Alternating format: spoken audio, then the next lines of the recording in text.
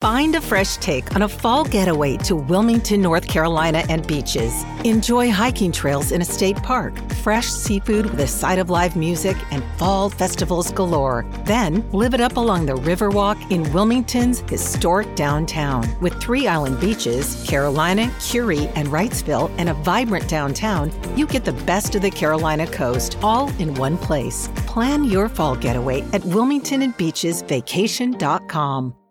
Did you know that the Titan submersible wasn't the first submersible built with an experimental aerospace spacecraft design? There was another before it, and the guy who built that one, well, he also disappeared under strange circumstances.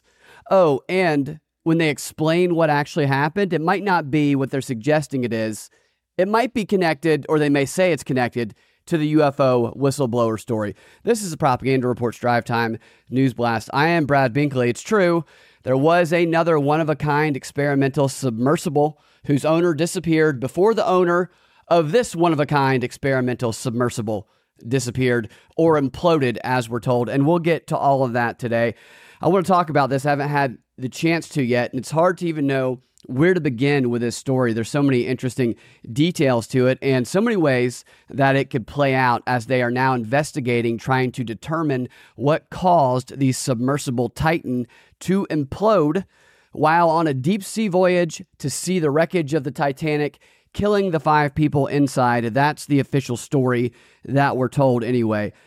Do I believe the official story? Do I ever? No, I don't ever believe the official story of anything 100%. And it's hard to, in this case, because part of the official story is that the military knew the day the Titan went missing that it had imploded. Yet despite this, they allowed a 4-day search and rescue mission that dominated the news media cycle the entire time, also cost a lot of money. They allowed all that to go on despite knowing that it had imploded. So part of the official story that we're getting here is that we're not being told the official story, which we're never told the official story. That's why I look at these stories from the perspective of, why are they showing it to us?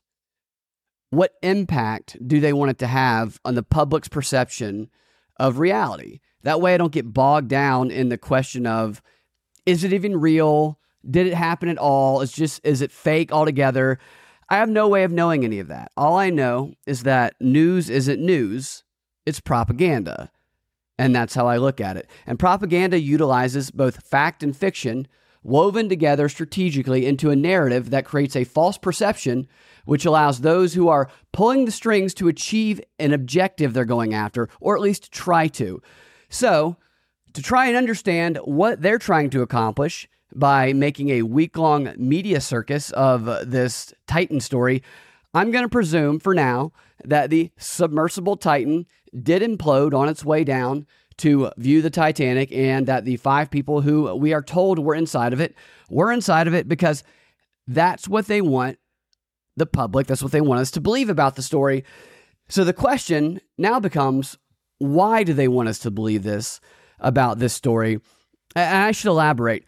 More specifically, what they want us to believe about the story is that 4 super wealthy, and even though most of us had never heard of them until about a week ago, highly influential people in society died on the Titan, while a guy who is the descendant of 2 founding fathers and whose wife is the descendant of 2 people who died on the Titanic piloted the vessel. And that would be Stockton Rush. He is the aerospace engineer, and he's also an experienced airplane pilot as well, and he is the CEO of OceanGate, who built the Titan using that experimental approach of building a sea vessel with technology normally used to build a spacecraft that everyone is talking about. He's the rule breaker, the guy who didn't listen, and they're trying to kind of pin blame on him, even though the investigation is ongoing. And now everybody's dead because of him breaking the rules. That's kind of how the story goes. I will get to more of the details of the passengers as we go through this, but that's the gist of the story. Why do they want us to see this? Let's go through some possibilities. Some are going to say, well, it's a distraction from the Hunter Biden, Joe Biden, stuff like that, or whatever else. Maybe in part, but here's the thing about distractions. Their only function is rarely just to serve as a distraction. the timing of a story when the media focuses on it or when it happens, that's definitely strategic in a lot of cases to serve that distraction function. But it's not just about trying to get you to look away from something that they don't want you to see. It's also, and quite often more, about getting you to look at something that they do want you to see. So distraction is part of the answer, but it's also incomplete. Another answer you'll probably hear is that they want us to see this story so that they can spark a public debate about the extreme tourism industry, a private industry, for the purpose of creating and implementing more regulations designed to control these private companies like Elon's SpaceX, Bezos, Blue Origin, and the company behind the Titan Submersible, OceanGate. And people will point to all the news focusing on how the Titan was an experimental vessel that had not been certified by any regulatory body because its design was unlike any other submersible currently in operation. Instead of using the accepted technology, they say, that others use to build these deep sea vessels, OceanGate built theirs using that carbon fiber aerospace tech I previously mentioned. And those are the details you hear when people talk about the regulation angle there. Maybe more regulation is one of the goals they hope to achieve here, but the problem that I have with that argument as being the main motivation for making such a spectacle of the story is that all three of these companies, which are the most mentioned when it comes to this angle, worked with the government one way or another to build their ships. So the government seems to already have a bit of a say, a level of control in how these ships get built. And NASA, in the case of the Titan, has tried to distance himself from OceanGate ever since the implosion happened. But at the same time that they've done that, they've confirmed that they did, in fact, help them design the Titan. NASA said in a statement that NASA's Marshall Space Flight Center had a Space Act agreement with OceanGate and consulted on materials and manufacturing processes for the submersible. They also said NASA is committed to cutting-edge composites research and development that will not only further deep-sea exploration goals, but will also improve materials and manufacturing for American industry. And that the Space Act agreement with OceanGate is a great example of how NASA partners with companies to bring space technology back down to Earth. OceanGate said about the agreement back in a 2020 press release that NASA's collaboration with OceanGate was made possible through the Space Act. The Space Act was designed to benefit both NASA's diverse missions, including the Artemis program and future exploration initiatives, and organizations like OceanGate. It also says that NASA's expertise in the design and automated fiber placement layup of composite hulls was extremely valuable on the project. So it would seem that NASA helped OceanGate design the very carbon fiber pressure hull that is at the center of all the controversy, that is being prematurely blamed, that choice, for the implosion, because it is that design choice that makes the vessel experimental. That was the reason that it's not certified by these regulatory bodies, and it is the basis for why they're calling Stockton Rush reckless, a rule breaker who takes unnecessary risk. And yet NASA entered into an agreement to help them create that portion of the craft that is the subject of such controversy right now so that they could take those risks. Because they have an interest in OceanGate taking those risks, which you can see listed in the Space Act on NASA's website, where it says the aeronautical and space activities of the United States shall be conducted so as to contribute materially to one or more of the following objectives. And then it lists like 9 objectives. I'm going to focus specifically on number 3 and then go through the rest in the DNB XR, the subscriber-only portion. Number 3, the development and operation of vehicles capable of carrying instruments, equipment, supplies, and living organisms through space. And that is absolutely something that they have an interest in with this company, OceanGate, when you look further into the relationship and what OceanGate's doing and what NASA says they're trying to do on their website anyway. Shipping can make or break a sale, so optimize how you ship your orders with ShipStation. They make it easy to automate and manage orders no matter how big your business grows. And they might even be able to help reduce shipping and warehouse costs. So optimize and keep up your momentum for growth with ShipStation. Sign up for your free 60-day trial now at ShipStation.com and use the code POD. That's ShipStation.com with the code POD. This episode is brought to you by ABC. Station 19 is back for its final and hottest season yet. Andy finally becomes captain, and she's going to give it her all to be the best leader the station has ever seen. Will she succeed? Get ready for fiery new romances and high adrenaline rescues. Watch the Station 19 season premiere tonight at a new time, 10/9 Central on ABC, and stream on Hulu. How do you make a vacation last? How do you hold on to the joy, the clarity, the calm? Easy. You go to Aruba. You'll spend your time relaxing on cool, white sandy beaches and floating in healing blue water. You'll meet locals brimming with gratitude for an island that redefines what a paradise can be. You won't just feel great, you'll feel relaxed, renewed, and ready for life. That's the Aruba effect. Plan your trip at Aruba.com. So if the experimental design is determined to be the cause after the investigation, should the government that entered into an agreement to help them design the craft in such an experimental way, because they too would benefit, should they not also shoulder some of the blame?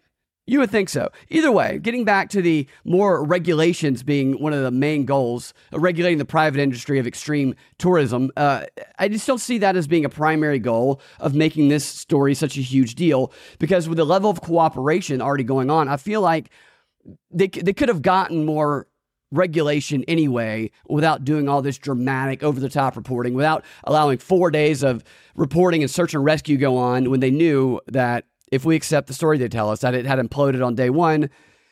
They could have gotten all that without any of this happening, in my opinion. And the Space Act agreement isn't the only connection that OceanGate had with NASA. NASA's space shuttle astronaut Dr. Scott Parazynski went on one of their earlier Titan expeditions to the Titanic, as did NASA scientist Alan Stern. And both of these guys talk about the parallels to space, as well as how vessels like the Titan will one day be exploring oceans underneath the ice on Europa, and also exploring underneath the ice on Saturn's largest moon, known as Titan. That's right. It's the same name as the Titan craft, the very type of vessel that NASA is helping somebody experiment with, that they could look for extraterrestrial life on that planet with. And this is all over NASA's website. They launched an initiative years ago to build a vessel, a submersible, that could be transported through space and withstand the harsh environments in the oceans of those planets so that they can search for that alien life. Because according to NASA's website, Titan and Europa are two of the places that are most likely to have it. Look at it. It's called Europa, moon of Jupiter, potential for life. You can see it on screen there. And to build that submersible and make sure it works, NASA has tons of literature about how they're going to need to test those vessels, which are like the Titan submersible, in the most extreme environments in our oceans here on Earth. Because those up on those moons, they believe, are similar to ours. At least that's what they say. Whether you believe all of that or not, that's what it says on NASA's website. So if we take it at face value, for the sake of argument here, it would seem that NASA has a great interest in a company like OceanGate doing exactly what NASA needs to do in order to achieve their initiatives that they are actively working on. So they have a perfect reason to help that company, even though they might be trying to distance themselves, hence the cooperation that exists. Maybe it's one of those, I'm going to help you, but if it goes wrong, you can't connect this to me type thing. I don't know. Another possible reason for showing us a story is that maybe they wanted to show the world how dangerous it is when someone decides to get on one of these unsanctioned, rules-flaunting experimental vessels, whether it's in the air or in the water, to decide to go exploring the unexplored areas of space in the deep sea. Because maybe while they do, the government, powers that be, have an interest in what such a vessel might discover and what they can learn about the limitations of the technology, perhaps they prefer that most of the general public be too afraid to go learning things themselves. One of OceanGate's stated goals, this is what they say anyway. What they say and what they actually mean, that could be different things. But what they say is that the goal of their company is to use innovative materials and state-of-the-art technology to make the deep ocean more accessible for human exploration than ever before.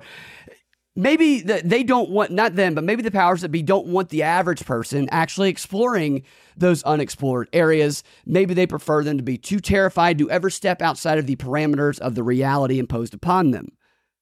They like to control reality. They don't want people discovering things outside of reality that don't match with what they've been told.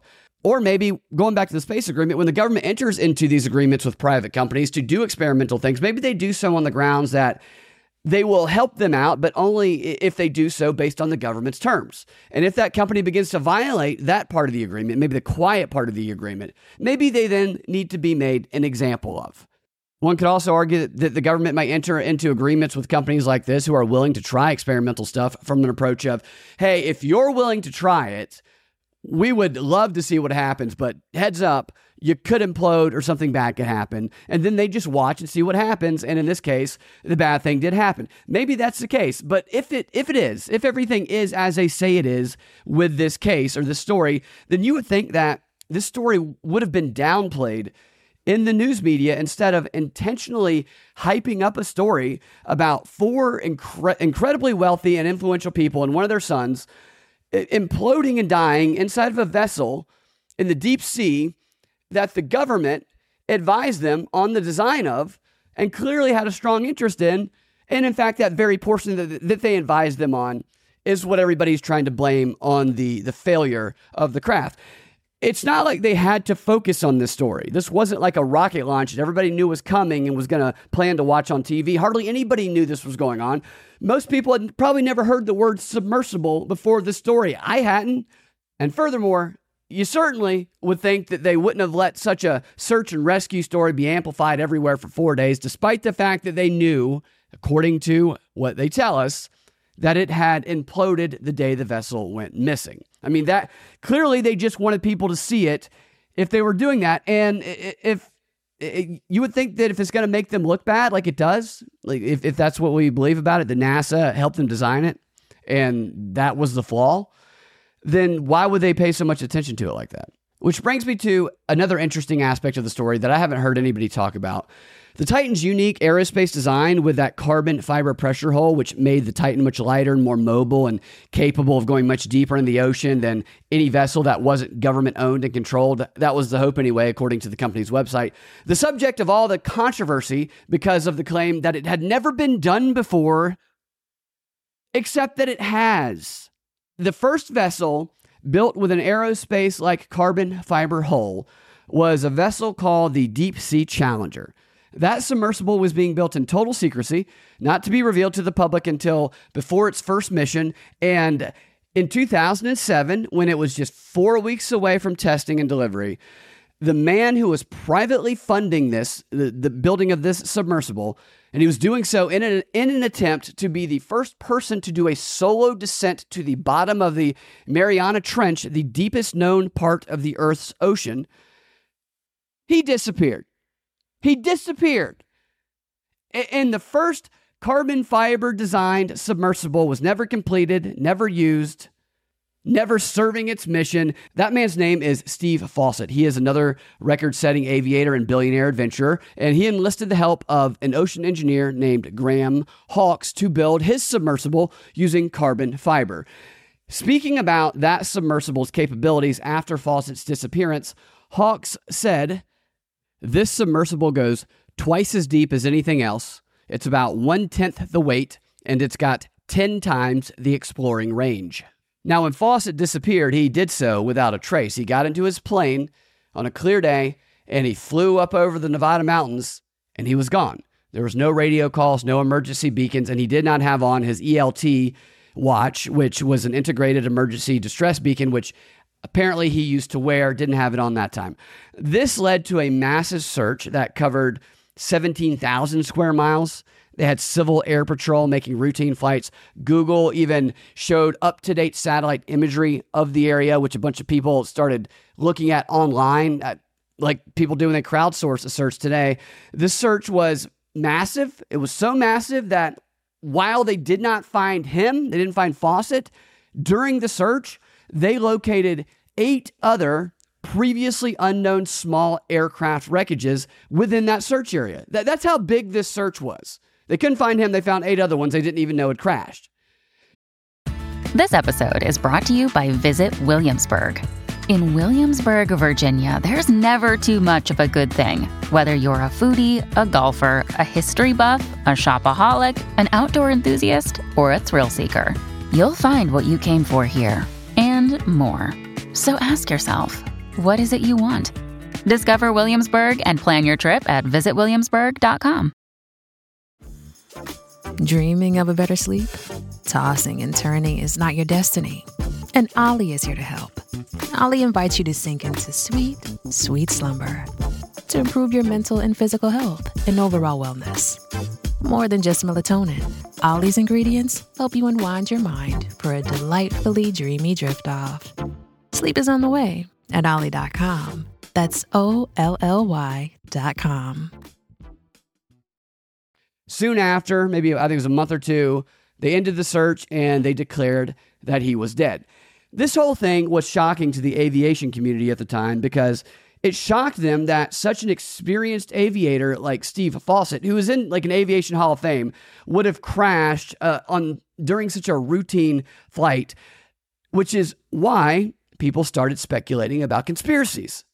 Some claimed that he faked his own death because of alleged affairs he was having. Others said that he was shot down by the military for flying too close to the restricted airspace known as Area 51.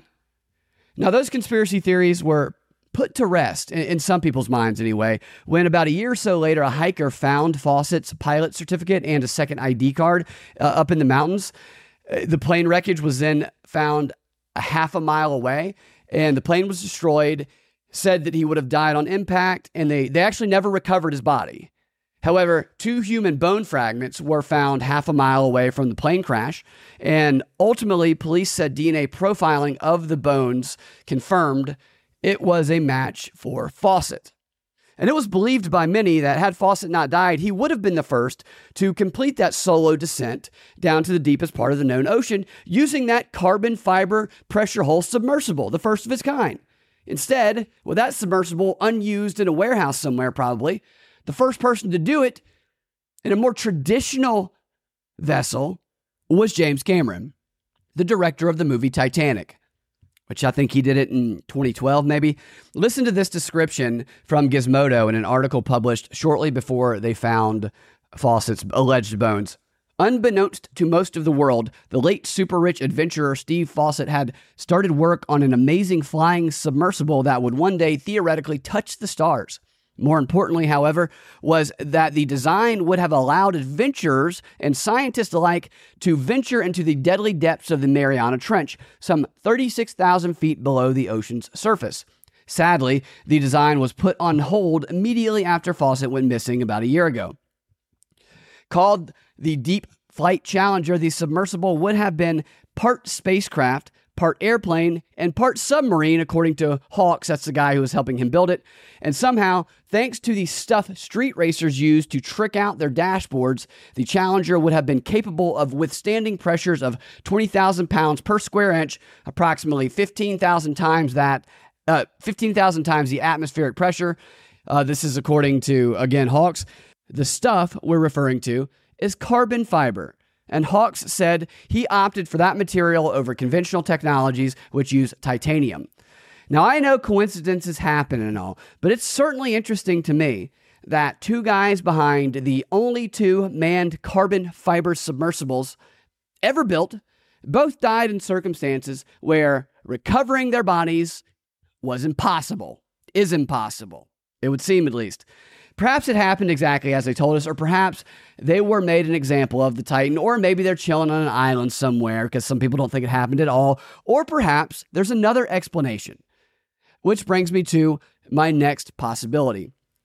As I said, the coverage is already preliminarily blaming the crash on the experimental design, but they don't know that that's the case. The investigation just started.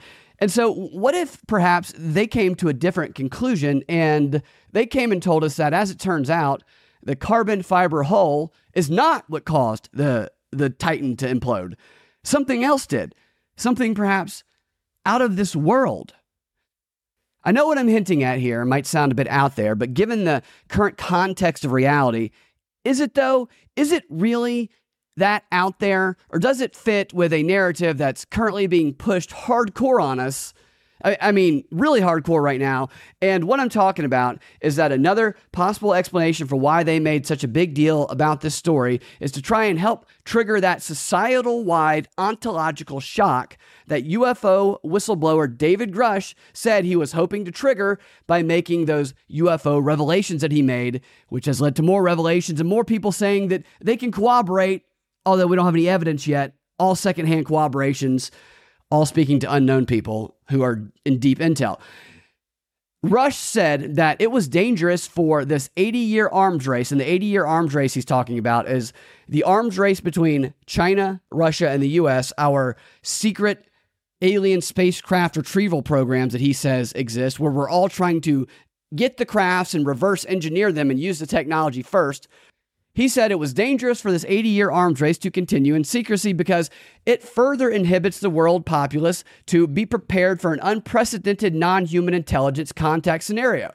I hope this revelation serves as an ontological shock sociologically and provides a generally uniting issue for nations of the world to reassess their priorities.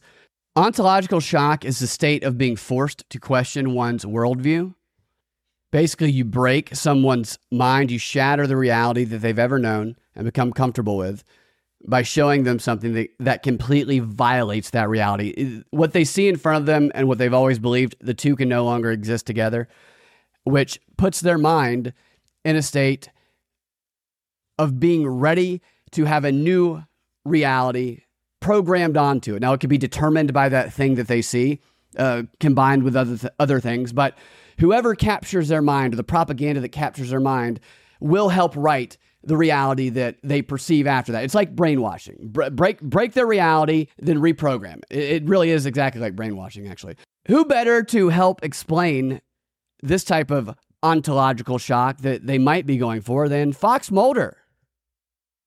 From Season 5, Episode 13 of The X-Files. It's not a question of truth versus fiction, but of truths which are incomprehensible because we have no physics, no real language for explaining patient X's story, much less the existence of extraterrestrials. Nothing to prepare us for the ontological shock that is bound to follow. And we jaw about the need for proof, for evidence, as if it would serve some purpose, as if it would make a difference. When what we should be seeking is exactly what this woman is describing. Not if they are here, but why, and what their business is. In my conversations with her, she believes this business, the abductions and the experiments, are due to their plans for us, and that we are not simply breeding cows for them, as some have suggested, but subjects, much like we think of our relationship with God.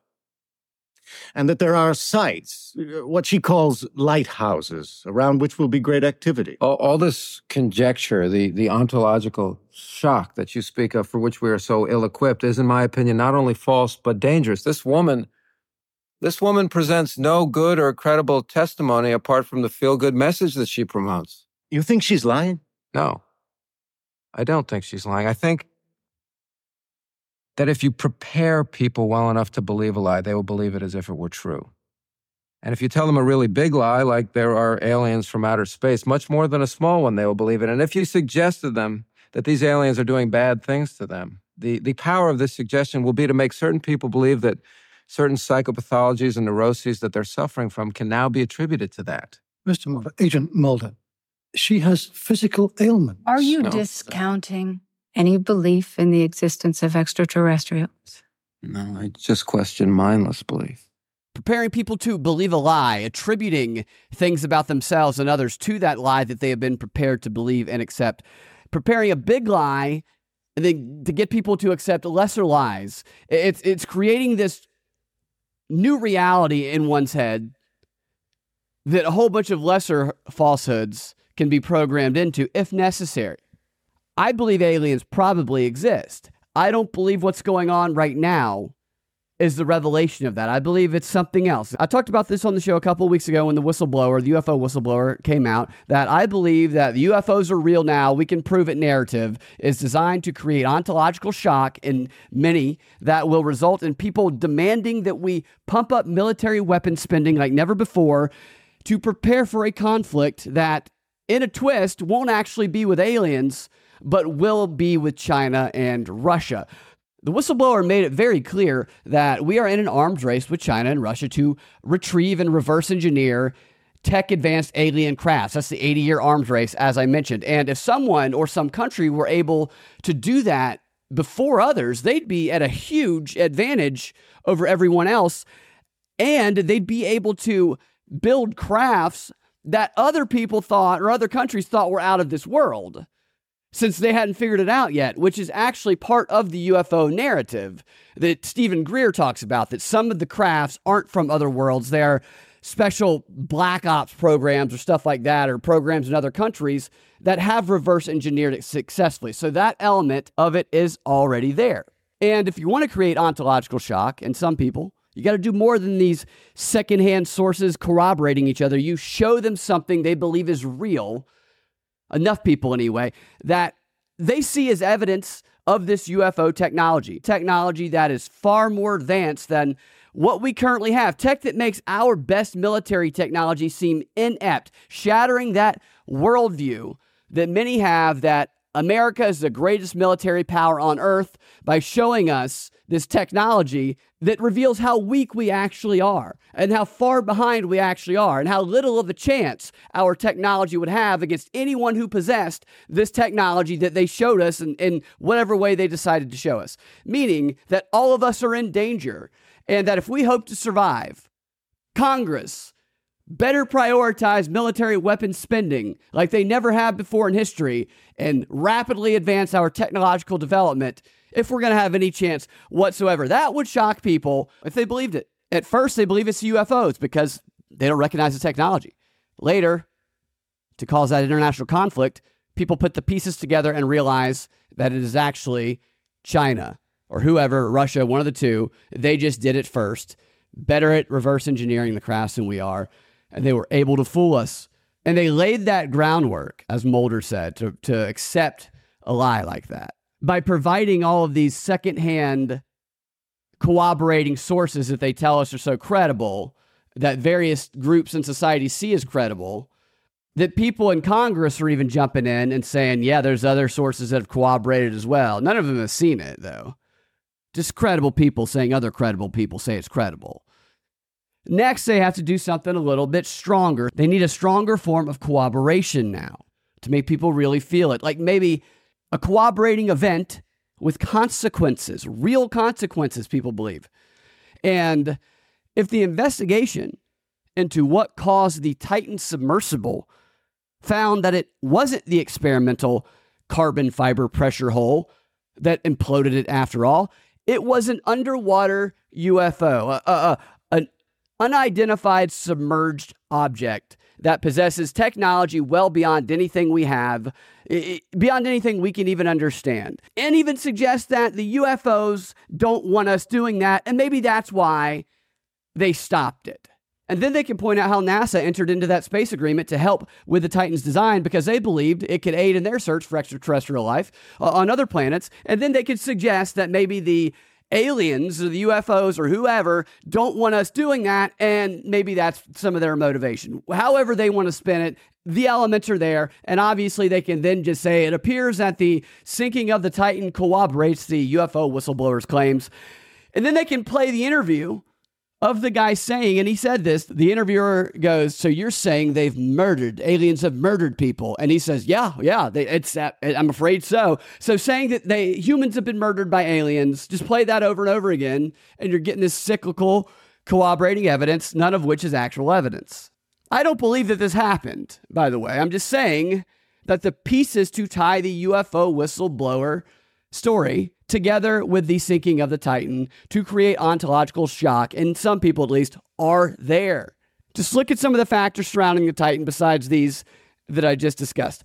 The Navy has long said that USOs pose more of a threat than UFOs. It's in declassified documents.